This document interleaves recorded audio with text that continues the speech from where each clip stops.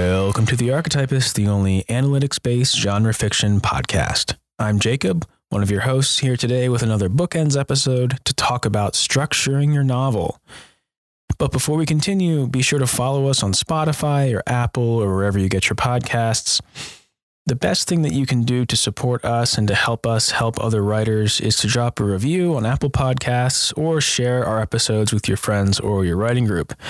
Additionally, on Patreon, we also have a lot of different levels and incentives available, from bonus content to questions and answer sessions, swag, and story critiques. We're committed here to never include third-party ads in our episodes unless we really believe the product can help new writers. So we really do rely on reviews and Patreon to help sort of spread the word about the podcast. So what is structure?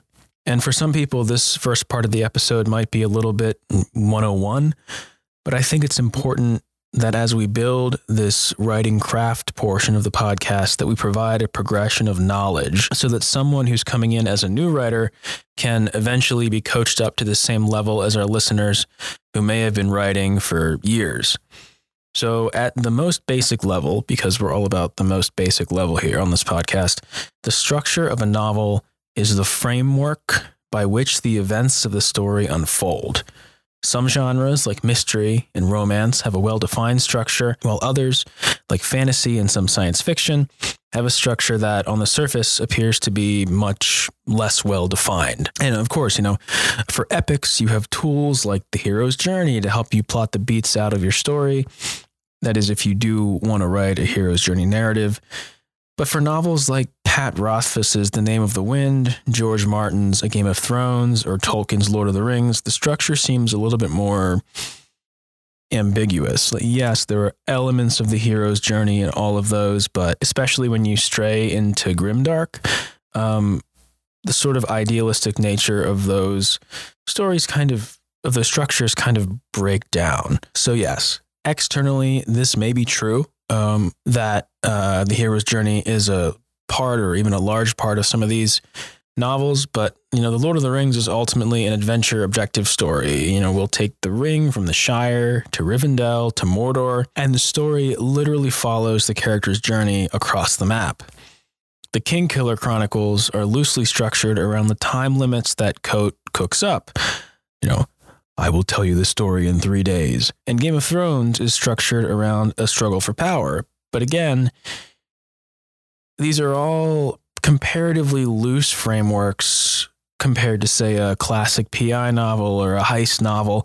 In fact, there are so many different types of archetypal story structures that trying to choose one to build your novel around can just seem daunting. And this is really where field recons come in. Finding and reading novels that you enjoy, and then taking the time to pick them apart and reflect on them.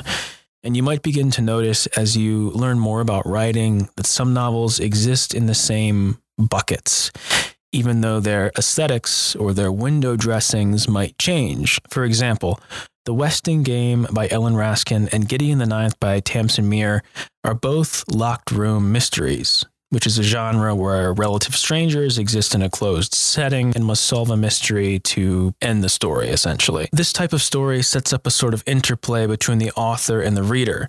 This is what we mean when we say genre expectations. In a locked room mystery, you'll get a few different things, relative strangers who might happen to be natural enemies being forced to work together to accomplish some sort of objective, whether that is to solve a crime or ascend to God mode. You'll also get a limited closed setting, which means that the story will take place in a restricted area relatively.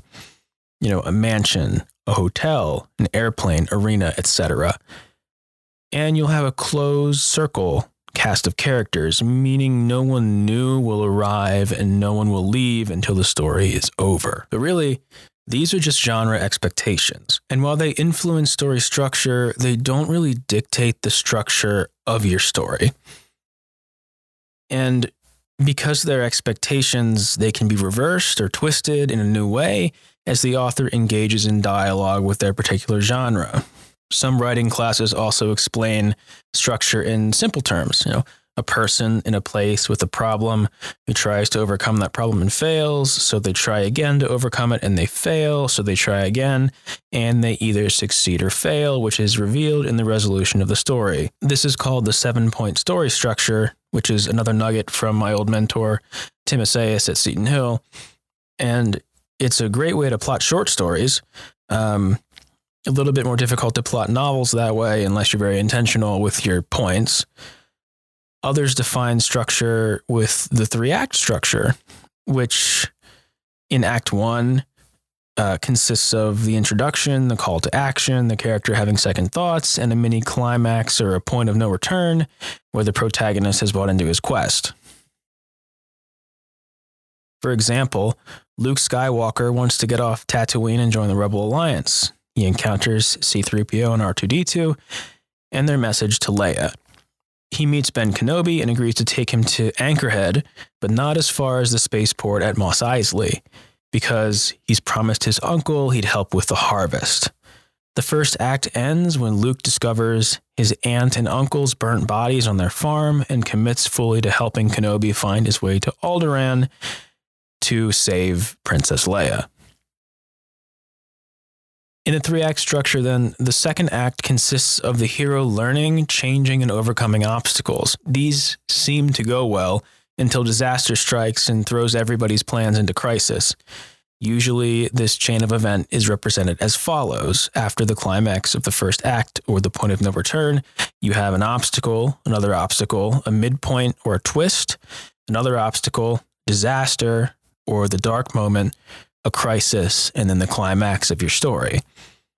This is the meat of your narrative. You should spend the most time of your story within the second act. So back to Star Wars. Luke and Kenobi escape the Empire on Tatooine.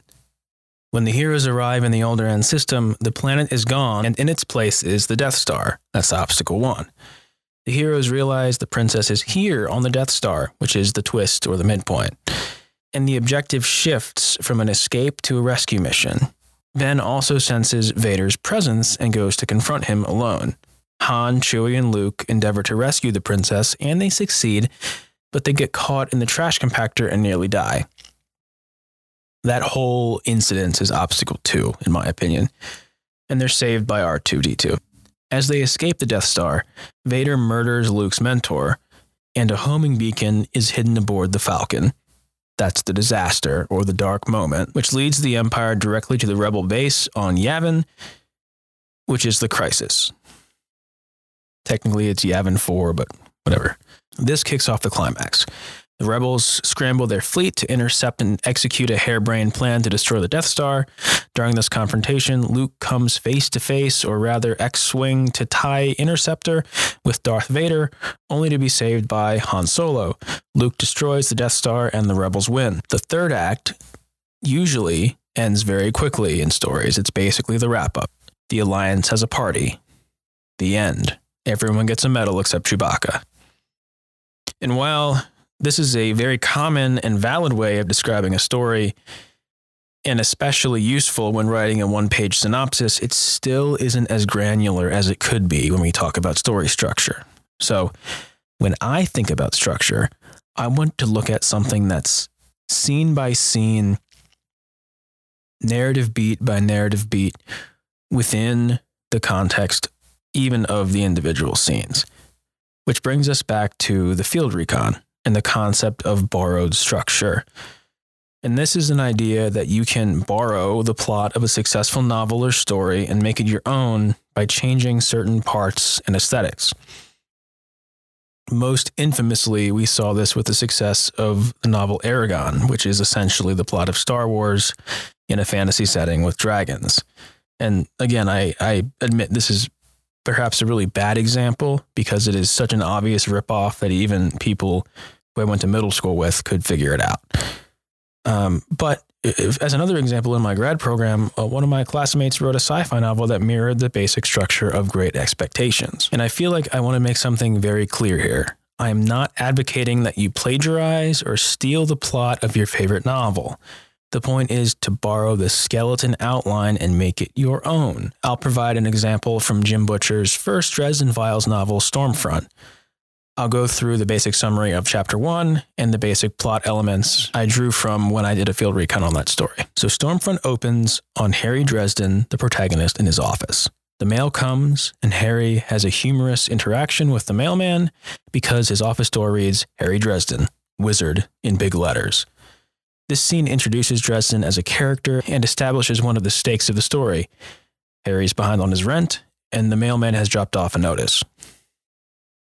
Dresden then reflects on the mailman's ridicule of him, and this introduces the status quo of the world that the story exists in. Magic is real, but those who practice it are very secretive, and the vanilla mortals who do encounter it usually turn either a blind eye or they try to explain it away because magic isn't supposed to exist. In the middle of this internal monologue, Harry's phone rings. He answers to a nervous woman who does not want to give her real name. She asks him to investigate her husband's disappearance and agrees to meet with him in 1 hour to give him more details. After Harry hangs up, the phone rings again, and Lieutenant Murphy from Chicago PD is on the other line. She wants Harry to investigate a gruesome murder scene, like right now. Harry agrees as the scene is close to his office and leaves to investigate, even though Monica Sells, the woman with the missing husband, will be there in less than 45 minutes.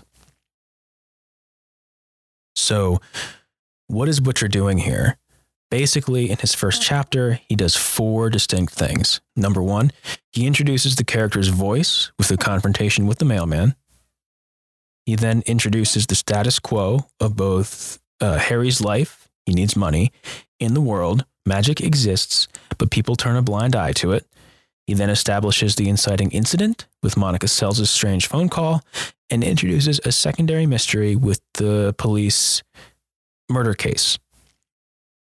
And these cases becomes apparent they are connected later on in the story. Finally, he gives Dresden a ticking clock. He has to be back in 45 minutes to meet Monica. So far, my bare bones outline reads like this. Chapter 1, introduce character. Establish status quo of character's life and the type of world we're operating in. Introduce the primary case. Introduce a secondary case. Establish the ticking clock for pacing. Following that outline is not plagiarism. That's just good writing advice. I can say with a fair amount of confidence that if you do all of those things, you will have written a pretty damn good first chapter. And distilled down to those elements, no one would really know that the plot line was lifted from the Dresden Files, unless you borrowed other aesthetic elements like the character's description or voice, elements of the magic system or world, similar settings, etc. So to do this for yourself, all you have to do is pay attention when you read your favorite novel. What, in the most basic of terms, is the author doing? I found it helpful to summarize each chapter after I read it and focus solely on the plot points and not on the character's wants or reactions. Then, the next part of the field recon process is to read other books in your genre and see how they stack up with your favorite novel. Jim Butcher does a lot with those first pages, but not all books function the same way. By reading and analyzing a multitude of books, you can make an informed decision on how you want to structure your own novel, which kind of speaks again to the analytics-based podcast here. We're trying to see what the general trends are in each genre. But that's all I have for you on this topic today. I might return to the field recon outline of Stormfront again and do a whole episode just on that field recon. But logistically, I'm not really sure how conducive that would be to the podcasting medium. That said, I'm going to make this document available on Patreon when I get the chance, hopefully in the next few weeks. But until then, have a great rest of your day or night. And if you have questions or comments, feel free to find us on Twitter at archetypist_pod or email us at archetypistpodcast@gmail.com. And as always, stay positive, stay safe, and stay connected. Archetypists out.